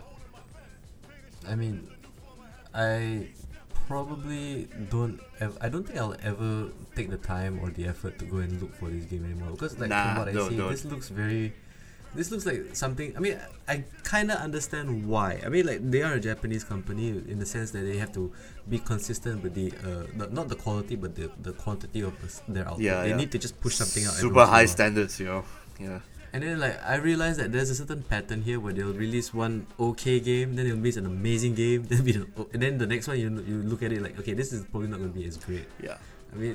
I would say Anarchy Reigns probably has its place, I would say it's more like a curio, like an oddity that you should just check out and see, right? If you can get it as a bargain, I would still recommend it. Like if you get it for $5, please do. It's actually an alright game. Like if you're the right people to play with, like a party game. If there's still a multiplayer server. I don't think so, but yeah, I kind of wish there was split screen for this kind of games, lah. That's the thing. So. Like local multiplayer. Yeah, that would have been nice. Yeah, dude, man. Anarchy Reigns should have. That's the thing that should have been packed onto the game. Local co-op or local multiplayer. Yeah. But a lot of companies don't do that because then you're selling one copy to two people. Yeah. Even Gears of War had that. Every single Gears of War had like a split screen shit going on. And Anarchy Reigns needed that. It's such a shame, dude, because it was a pretty okay concept, but at the end of the day, if you funnel it like that, if you make it like that, it's just gonna turn out not the way you want it, and that's not good. Well, but then amidst the disappointment of Anarchy Reigns, what came next? I think it's time for Jack to let her rip. Fuck me. Oh yeah. Oh god damn. It's like, the thing is, like, when we played like Bayonetta and we thought, okay, this is nuts. Then Vanquish came out, okay, this is super nuts. And then came the announcement. And I think, where were you when they announced that? Like, was it on E3? Platinum Games is gonna make a Metal Gear spin. Oh, dude, starring Raiden. Yeah, dude, you gotta preface this. There was a time when at Xbox they actually had a Microsoft press conference thing. They were showing off a new Konami Metal Gear game. You know what? Yep. Right? They showcased Raiden coming out, taking out a sword, killing one of those gorilla dudes, and then it's like a Microsoft exclusive experience apparently. And then we never heard about that game ever again because people thought it was gonna be a Kinect slicing game. And after that, after a year or so passed, then came this Konami announcement. Platinum Games, you saw some action here and there, saw the slicing thing happening, saw those enemies, and then you got the release date. And holy shit, that was when our minds were blown. Like, holy crap, Platinum Games is doing that a trailer? Metal Gear game. Holy shit. That trailer when they showed off the slice physics is like, and then like, and I think around that time it's like, this is way after Guns of the Patriots, right? This is after 4. After 4, way after 4. This is way after 4, and it's like, oh hey, there's another Metal Gear game, but it's not done by Kojima. It's done by Platinum. And then the thing is like I didn't play Anarchy Reigns for it to leave a bad taste in my mouth. But so the thing is, my only understanding of like Platinum Games was like, oh, the guys who did Vanquish and Bayonetta are making a Metal Gear game. It's like, are they doing stealth? And they're like, nope. Well, you can We're not doing sort of, stealth but game. that defeats the purpose of the We're game. gonna use the Metal Gear universe, and we're gonna do our branded batshit insane action. And you know what? And it's like, Kojima was good at this. He was actually overseeing the He was entire fine with project. it. Yeah. It was like, He was you like, know what? yeah, Do your go. thing. Just make sure that, Raiden is, supposed to be like this and all that. I have a funny feeling it was basically like, you know how he was trying so hard to push Raiden as a character in Metal Gear Solid 2, is like, and nobody liked it at all. And then it's like, okay, fine, he's now a ninja robot in 4. Isn't he cool now? And then everybody was like, yeah, he's kind of cool. It's like, so, and then I remember I was like thinking, people are actually responding well to Raiden now. Like, we should make him playable. And it's like, Kojima's like, yeah, but who should I ask? Someone who can make He's like, action games. Gee, I wonder who. who would be the best people to ask to make a game based around Raiden? Oh, hey, Kamiya. I think it was another guy, one of Hideki Kamiya's proteges, or someone who came into Platinum like during that time. It was a different director, but It was right. he yeah. was together alongside the Bayonetta project. That's for sure. I mean, like, in my head, I was like thinking, the guys who made Vanquish and Bayonetta are making a Metal Gear game starring Raiden. And then remember the trailer where it's just Raiden slicing out a watermelon? Yep. That was the Xbox trailer I was talking about. Holy shit. And then I was like, I was like thinking like, huh? Yeah, you can do that in the game. It's just that it's it's an Easter egg you find in the middle of the first stage. Dude, I had my table flipped over 5 times from the hard-on I got when I saw the gameplay footage of the first boss. It's like, okay, here we have Raiden fighting an actual Metal Gear by himself, and then they were showing off like his combos, and then like how you could like you enter, what do you call it, the bullet time style? What's it called? Zandatsu. When you enter Zanbatsu, you just started slicing Yeah. things like pieces of the Metal Gear, and I was like, this game, this is what I've always wanted.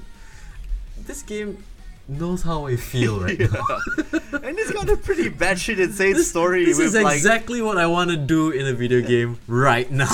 dude, you gotta talk about the bosses, yo. Oh my god, you get to fight like a samurai, robot samurai, a Sundowner, right? Sundowner is the guy with the big ass sword. You got to fight against Mistral. Everyone's all named after different kinds of winds in the world, you know. Look, even the random robot cat with the ads was fun. Yeah. The what's that? The cat with the chainsaw for a tail. Holy shit, that was so cool. Wolf. Was it a cat? No, it was a wolf. A wolf thingy. Was it a wolf? It was a wolf. I don't know, It was a I thought wolf. it was like a jaguar. It or was called something. Wolf. Yeah, Blade Wolf or something. Yeah. Dude, hands down, my favorite boss fight, Monsoon. Ooh, yeah. That guy was such an asshole. He starts throwing like cars at you and shit, and then he forms a and statue. his lunging kick attack that like combos 4 times and just takes out half your life. He's like, fuck this And guy. you can't slash him at all because he breaks away in parts. You gotta hit him at a certain time and all that. It was so... You know, but it was so satisfying when you beat him. just Like, push him in the like wall when he throws the he throws like that pyramid or not that prism thing at you, and you run up the thing and then you slice him up. It's like, you fuck you, Monsoon. God damn it! And like, it's like. And he's like, I mean, like, and the way he taunts you, especially. I kind of like, oh. like the Sundowner fight before I figured out the cheat for it. Actually, you just the cheat was basically like you just have to have that back move where you do the backslash. That's the cheap way to beat him.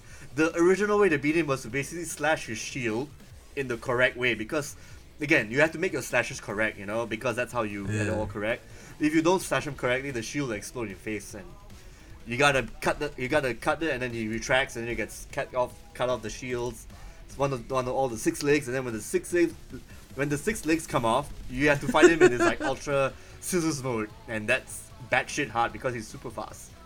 Man, like when I'm still speechless. Like this game exists. Yeah. And then you have to fight what's his name? Jetstream. Sam. You have to fight Sam, who basically is like a.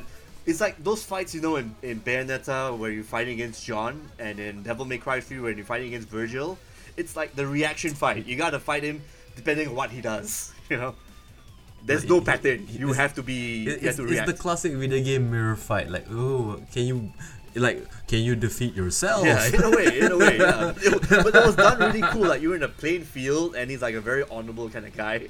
Like, you kick his sword away, he'll just kick your ass even with his hands, and then you do a move, and then he'll suddenly, I'll just pick up my sword and all that. It was so polite yet also very frenetic fighting this guy. I mean, I would say also that the success of this game was the fact that everybody was talking about that cutscene from like, you know, Metal Gear 4 where like Raiden fights against Vampire, and then like, well, look at how badass Raiden is now. Yeah. Man, if only we can play him like that, you know. Yeah. And like, okay, there you go. and for those Metal Gear fans who want their cutscenes, oh dude, the fight before the last boss. Before the last boss fight, that speech from the senator, oh my god. I mean, you fought the senator in the giant Metal Gear, and then after that, when I saw him like doing that sumo thing, it's like, oh my god, this is gonna be Metal Gear all the way. And I mean, true enough, it's like the best scene ever. It's like the best moment of 2013. That scene. With the speech and everything. I would say this. Like, Vanquish... Okay, I mean, I love this game. I love this game a lot. I played it to death. I'm still pissed at Konami for not making it available in our region, man. Yeah, but... In my region, I don't know. I think it's available in Malaysia, I don't right? think so. I don't think so. If you want a Metal Gear game, you're gonna have to get a console. You gotta get the consoles for it, unfortunately. No, but I want to play on PC, with a machine that can actually handle it. Because like when I played on PS3, like there was a lot of frame rate issues I kind of had to encounter. Yeah. But at the same time, it's like, you know, I mean, it didn't spoil the fun too much because I mean, it's the limitations of the hardware. But at the same time, it's like, yeah, I want to play this. On What's your favorite moment of Metal Gear? Was it the last fight, or were there any other fights before that? Dude, Monsoon, yo, I was so pissed off, you know, like. And the thing is, like, you're talking to a guy who beat Ninja Gaiden on Master Ninja. You're like, I can't beat this guy, and he's like, you know, taunting me, and I was like, no. It's like when I knuckled down, I'm like, okay, you know what? Fuck you. I'm gonna figure you out tonight. I still like the last fight a lot more because again, this is all the culmination of the shit you've learned from the game itself, right down to just being patient and looking for weak spots. Because I just died a shitload of times because those bits where he actually throws the wreckage of the Metal Gear at you.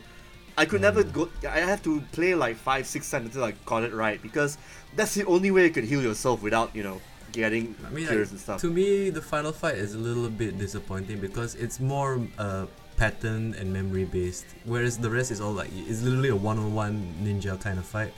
I mean, I would also say like there was a pattern, but there was just some patterns where like, okay, you gotta memorize how to slash the wreckage coming at you. You gotta remember when he's actually gonna be charging at you and stuff. So. But I felt like, epic laugh me, yeah. I mean, I enjoyed the big fights. Like, I mean, like the most memorable is still the first fight when you're like, oh hey, Oh, yeah. here's your first boss, an actual Metal Gear, go. I was like, what? Yeah, that And then, like, that one you cannot when you deny. discovered that you had to parry his stomp move Yes. to activate your Zantatsu. You I had was to like- parry and then- his 20, 30 feet arm. That was so cool. No, the trick is you need to ninja run all the way to the side, because the thing is the animation doesn't reach to the side of the building. So it's like I figured that out the hard way. Like, oh, you don't go at him, you just like you have to zigzag proper. Mm-hmm. But I mean, I would say like, and then like in stage 2, remember that Metal Gear you fought? Here he is Yep, again. there you go. Like what? And now you're fighting him up close on a building Yep. with less space for you to run around in. Huh? That was Thanks. fun, man. I mean, And then when the music damn. kicks in when you're actually parrying his goddamn arm, holy shit! I like the musical cues of this game. Totally, it totally dude, fits. as a metal fan, yeah, this game caters to my balls. Like really. If your balls It- had yeah, ears, it will actually rock I out got to it. so hyped playing this game, you know, and the music adds to the. I mean, thank you Platinum for finally justifying Raiden. I mean, I kept saying that Metal Gear Solid 2 is to me the best Metal Gear the best Solid game, right? And like, yeah, I understand that Raiden is not as cool or as like legacy as Snake, But he is now. Yo, fuck, look at him now. You know, you want to play as an old guy dying of cancer, you know, from having too much cigarettes, or this robot ninja. I think Come my on. favorite line from him is before the final fight. I When he was talking came, to the Mexican kid. no, the final fight. He said something about like, "This is my sword." I'll play the sound clip right now. I said my sword was a tool of justice. Not used in anger. Not used for vengeance. But now I'm not so sure. And besides, this isn't my sword. I mean, it is so beautifully corny. Yeah. I would just say that. No, it's this. I mean, like, to me, after Bayonetta, after Vanquish, I didn't think Platinum could top themselves, but fuck, they did, and they did it with somebody else's IP. This is how you do a Metal Gear spin-off, guys. The best Metal Gear spin-off. Dude, I hands down, have easily. Rules of Nature as my ringtone on my iPhone back in the day. That was how influential this game was in 2013. I mean, god damn man, I have to figure. I mean, like, this game is forcing me to pirate it. I can't find any other way to play this on PC. I mean, yeah, I can play it on PS3, but come on, man. Come on. The definitive version is the PC version, and it's like, why is it not available in region? I'm not blaming Steam. It's literally Konami. It's just like not me. I mean, do you remember the hype that when it was announced that it was coming on PC? Yeah, And yeah, then there was this there was. huge Kotaku article where like Metal Gear Revengeance will be the very first Steam game that is not tradable across international. You can't trade it to people in other countries. Yeah, that's bullshit, honestly. I remembered that, and I was like thinking, fuck, no. And it's like this was like a time when like even the GTA games were like kind of like, you know, banned in Singapore, and you allowed to get them on Steam. I got them through my friends in the US. Like they would give me copies. Yeah, of yeah. games that, There's great marketing and all that. That worked out pretty well. I mean, like, true that, and then like the fact that Steam is now region locked, and like, I mean, it's just one giant DRM. I mean, let's be honest about it. That's what it is. It I mean, is. it's a great way to archive and to like kind of like have your collection somewhere safe. But at the same time, you know, like the way the industry and the markets are going. Yeah, I think this is. And when I know what you mean, but this is probably another talk for another time. We should. probably but I mean, like, yeah. We'll get to the license. We should get to the license stuff right now. So after that rise, comes that slightly Comes the dip. falls. Well, not fall lah, more like a dip in quality. The dips. Yep. And I we want mean, to talk about your favorite game, Legend of Korra. Oh fuck this game. Great Okay, IP, the thing is, not right, so good game. It's exactly what I thought Another Kyrians would be. Like when I saw the video for Another Kyrians, and I was like looking at it like in research for this episode, I was like thinking to myself, this reminds me of Legend of Korra. It's a very simplified button masher. The stages and the enemies just seem very repetitive. The bosses just seem very repetitive, and then like, I mean, I played Legend of Korra being a fan of like Avatar and like the Korra shows. Yep. And then like thinking to myself, oh, hey, Platinum, they're making a game based on like probably one of the most badass girls out there. Yeah, I was also hyped for this too, and yeah. And then I played it, Yep. and I was like, oh, is this one of those platinum? We need to just shit something out, Yeah. and We yeah, need the money, it's a yo. third-party license game. Uh, I mean, like, the thing is, right, it's very hit and miss when it comes to the third-party games. I mean, like Legend of Korra, I would say like if it's baby's first platinum game, like if you want to introduce this to a younger person, you know, like with the anime style and like the very easy combos and like the very repetitive gameplay, right? And like, okay, you can pass this to something like, okay, before you go to Bayonetta or Vanquish or Revengeance, maybe you should try this first. See if you can handle it's this. like the patronizing title for people. You know, it's like, yeah, it's literally baby's first Bayonetta. Like, okay, try this. You can handle this? Too easy? Okay, now you can play Bayonetta. Yeah. And the thing is, like, for guys like us who are like, you know, we are like, you know, like chugging down like Bayonetta and Vanquish and like Revengeance, like thinking, okay, what's the next thing? And it's like, alright. I mean, like, even the game, I mean, even like Transformers Devastation, as fun as It is fun, dude. Okay. as fun as it is, you fight Devastator way too many times. You fought him. So it's like, Okay, once, twice, and then you fought him 3 with times. Menasor. Yeah, 3 times together with Menasor. you fight him 3 times, and then it's like, the thing is, in between that is just like you running around the city in your Fighting all the automobile different boat. robots. Dude, I had fun with the game because I'm more of a Transformers nut. So, kind I of mean, like I that. love the fact that they use the G1 designs, definitely. And the OG. dude, you play as like, Grimlock, he's a completely different character compared to like Sideswipe and Optimus Prime. They all play differently, to be honest, despite having certain similarities and everything. Yeah, but the thing is, also again, like as a platinum game, it's like you guys are kind of tarnishing your own brand by like shitting out stuff like this. Not so much with We- Transformers. Yes, with Legend of Korra, Transformers. I, That was I done would right. say It was yeah, done right. Transformers was a lot more fun for me. And the thing is, being a child of the 80s, I appreciate playing a Transformers Yeah. game where Optimus Prime looks like Yeah, Optimus yeah. Prime that I remember. Yeah, and Vince DiCola did the soundtrack together with a bunch of other guys. Yo. Yeah, that's why it sounds so cool, alright? With the cheesy surf guitar rock thing going on. Cheesy metal, you know? It's so cool. Is there anything else you want to talk about with Transformers? Not really. I mean, like the thing is, right, the licensed games, the spin-offs. I mean, they also did Ninja Turtles, right? Yeah, Also- the less said about it, the better. That was Exactly. repetition to it in a nutshell. A So shell. I mean, I think this should kind of inform the audience. Like, you know, if you want to play a platinum game, okay, try to avoid the third part, the licensed style stuff, games. Yeah. I mean, the only licensed game you should play is Yeah. Revengeance. And Devastation, Transformers. And I mean, out of all the, I mean, I would say this is the B category of like platinum games. But like, okay, you can skip Legend of Korra, skip Ninja Turtles, Transformers. Especially if you're like an old school Transformers fan, yeah, it'll definitely cater to your nostalgia. Oh, yeah. But at the same time, I also have to like kind of warn you, like it gets repetitive very quickly. It's not as bad as the other games though. So I mean, it's not as bad as the other games, but like yeah, I mean compared to the to the AAA stuff that they've also pushed out, I mean, you should kind of guess like when you look at like the trailer, like oh okay, what kind of game you're gonna get. Now, okay, I think like let's not shit on this too much. Okay, I so think we should remember the move on time? straight- Okay, I want to bring up that time when Nintendo had a thing with Platinum. They had a deal to actually have certain games go exclusively on the Wii U. So one of them is actually one of my favorite Wii U games. Well, actually one of the two. It's called Wonderful 101.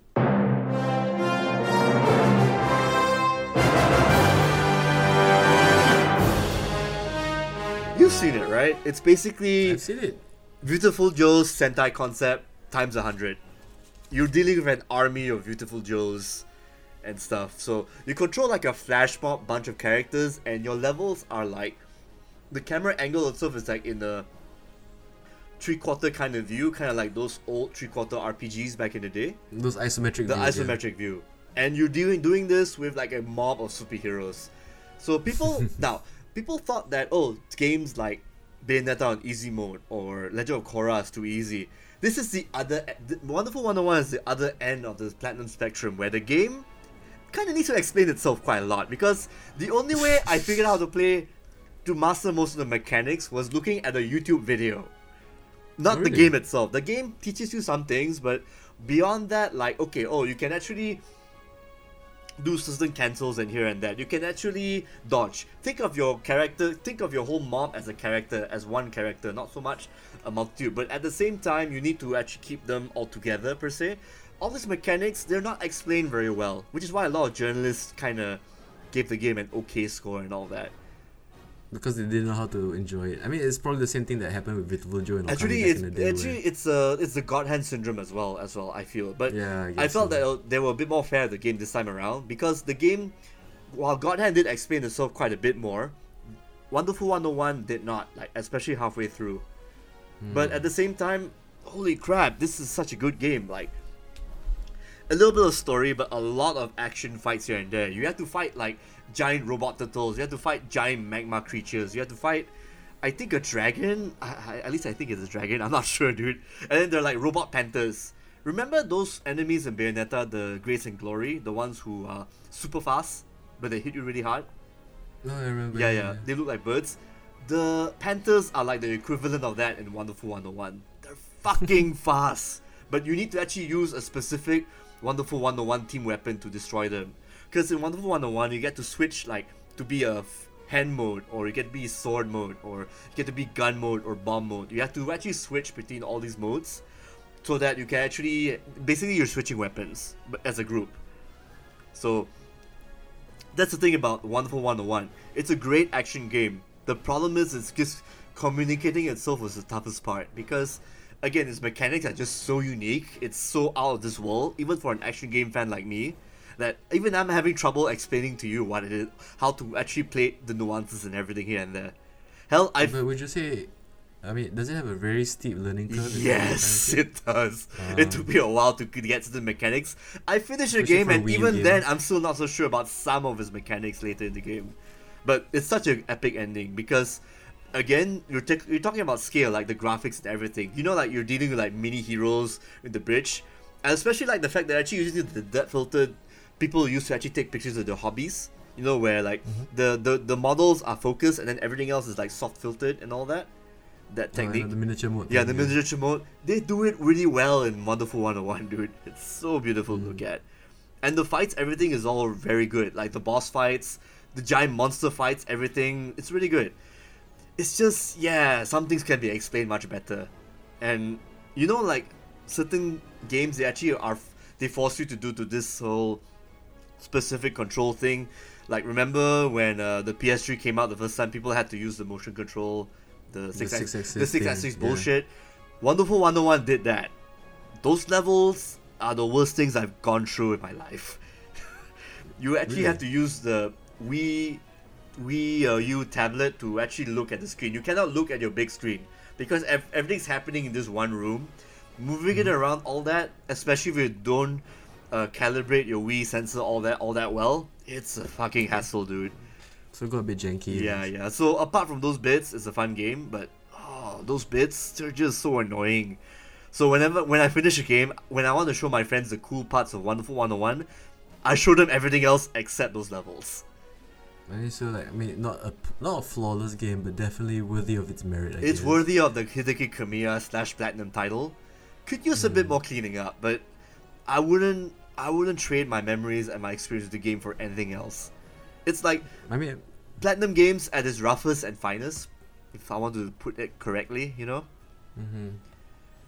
I mean, I would say this, like, the Wii U is in trouble already. I mean, the Switch is on its way. Yeah. But you can get it on and cheap, then, like, so that's good. But the best thing is, right, for all of you who are still considering whether you should get the discounted Wii over at your department store, I would say Wonderful 101. I mean, would you say Wonderful? I mean, I totally missed out on the Wii U. Yes, I mean, yes. I will tell you, if you get a discounted Wii U right now, get the Wonderful 101, get Bayonetta 2, which we'll talk about later, and there's a bunch of other games, but for this Platinum episode, Wonderful 101, yes, get it.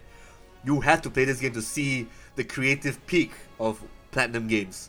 But at the same time, you can see the overabundance of Platinum's creativity. Some chinks in the armor, maybe. More like, it's a high concept that you have to get by playing the game and dying a shitload times. I can tell you, this game is difficult as fuck. Definitely. You will enjoy it. You will enjoy it.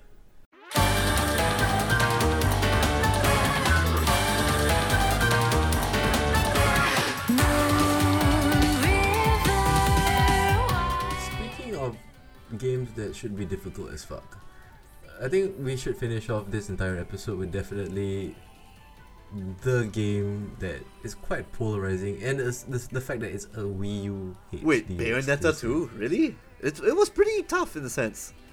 No, I would say this, like, I mean, it was very famous for when it came out that people were telling that it had a baby mode where you could just mash a button and Dude, the the auto first combos. Bayonetta had that. It was called easy mode. That was your baby mode. It's just that I think they're doing a marketing spin on it because you're touching the but- touchpad to actually get combos out. But dude, the game is still as challenging as it was.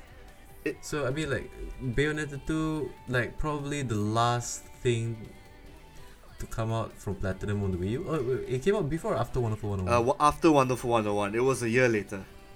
So this is like probably like Platinum's last foray into the Wii U. Yes. I mean, like Bayonetta 2, I would say, I mean, the thing is, sadly, I played a little bit of it, and I think it's just as good as the first game. Bayonetta 2 is The not only- a baby mode game. It's just as tough as the first game. But the main problem is on the Wii U.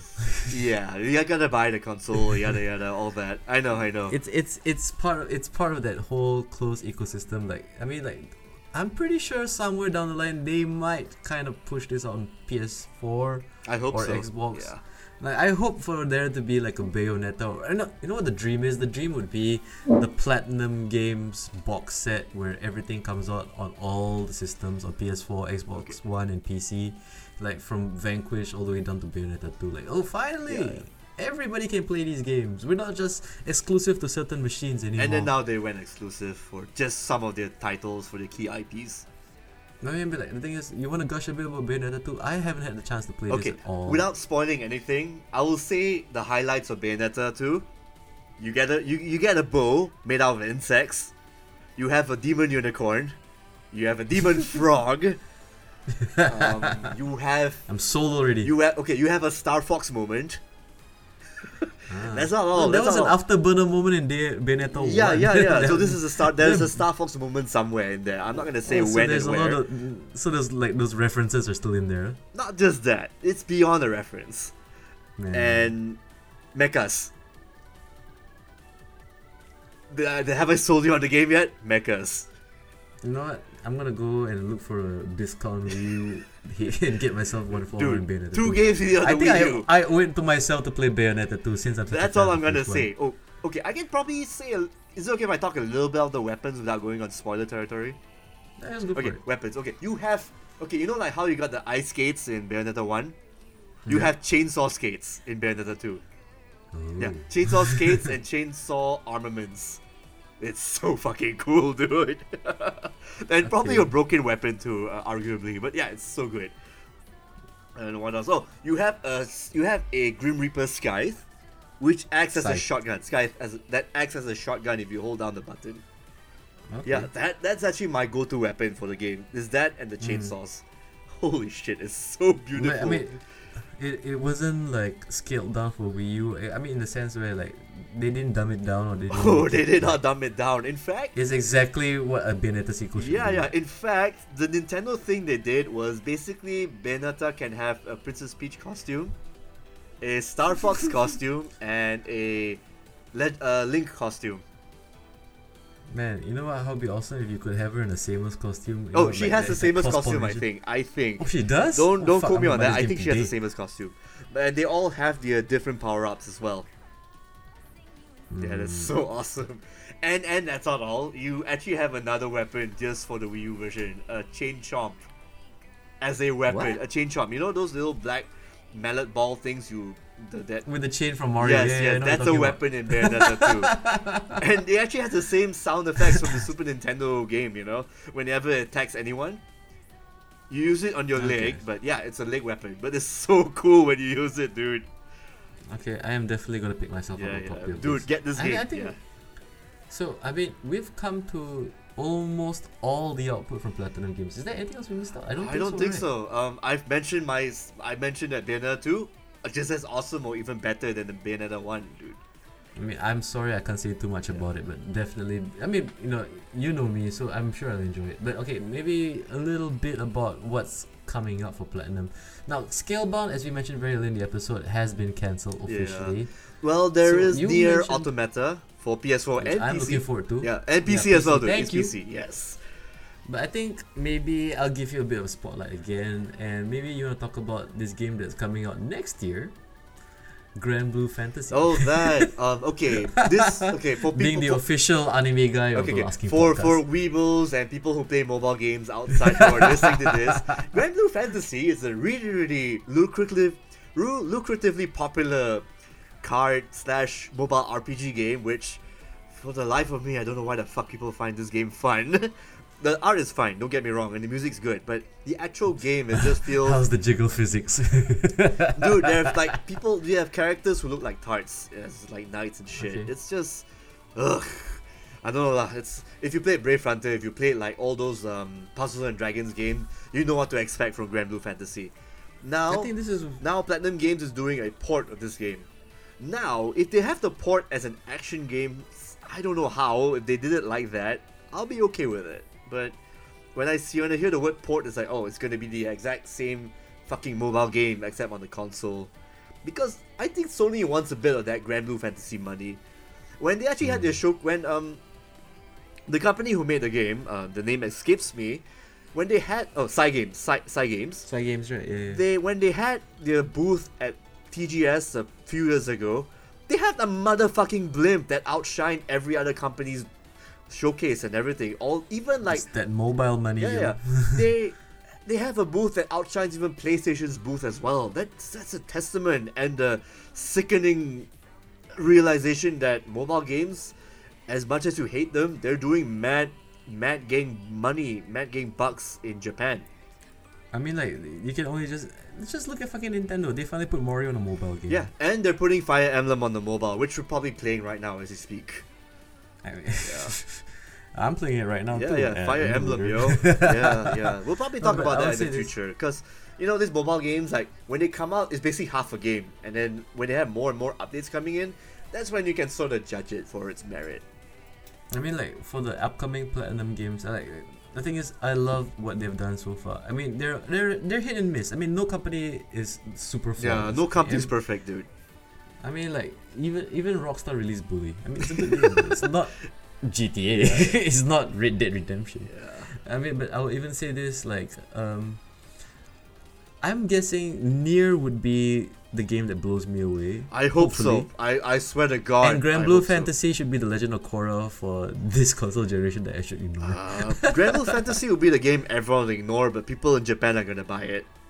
Or Platinum Games it is could the be money. like, or it could be like Metal Gear Revengeance and like, oh, how's Platinum Game gonna do a Metal Gear game? Oh fuck, Yeah. they actually know what they're doing. Now, if they actually did an action game on the Grand Blue Fantasy IP, that I can abide to. If they make a completely new game out of it, but it's a port, so Japan will only care about it. So, Now, I would say this, like, we don't want to speculate too much on it because not enough information has been released for us to actually make any real assumptions at what these games are going to be. But the thing is, based on their track record and the fact that Platinum Games rarely disappoint. I mean, they do, but at the same time, like, when they knock it out of the park, it's a home run all the way to the other end of the world. from the And I would planet, say from this- planet to planet, they really hit it out. Really Just hard. like God Hand, they'll knock you out into the stratosphere. Yeah. But I would say this, like, like, the dream is get these games re-released somehow.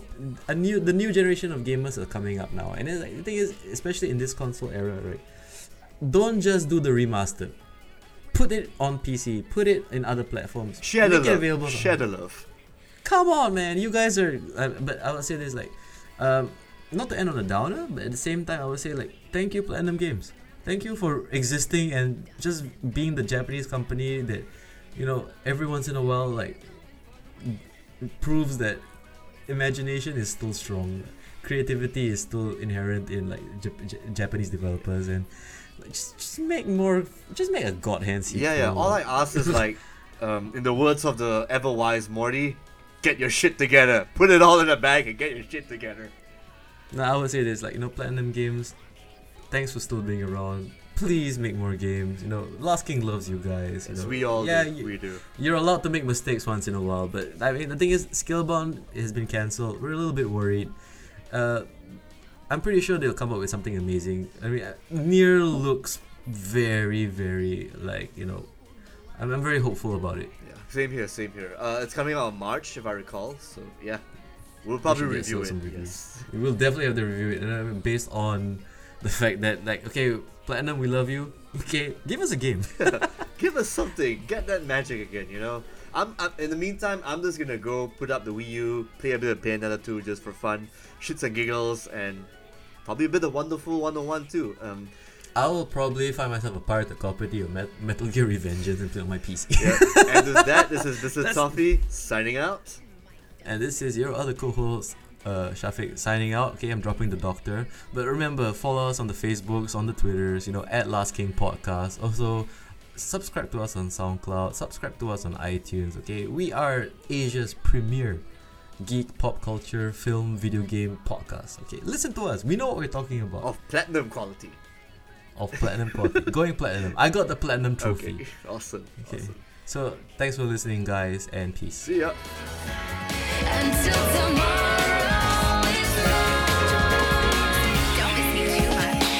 You awoke me, unleashed the fire in my heart. I will dance and I'll defeat them through the light and the dark. Your mistake was to underestimate my power. Won't let go of the fight till tomorrow's mine. All the night, dancing through the fire around me. I'll never stop. You better hide. Now I'm in the mood for a fight.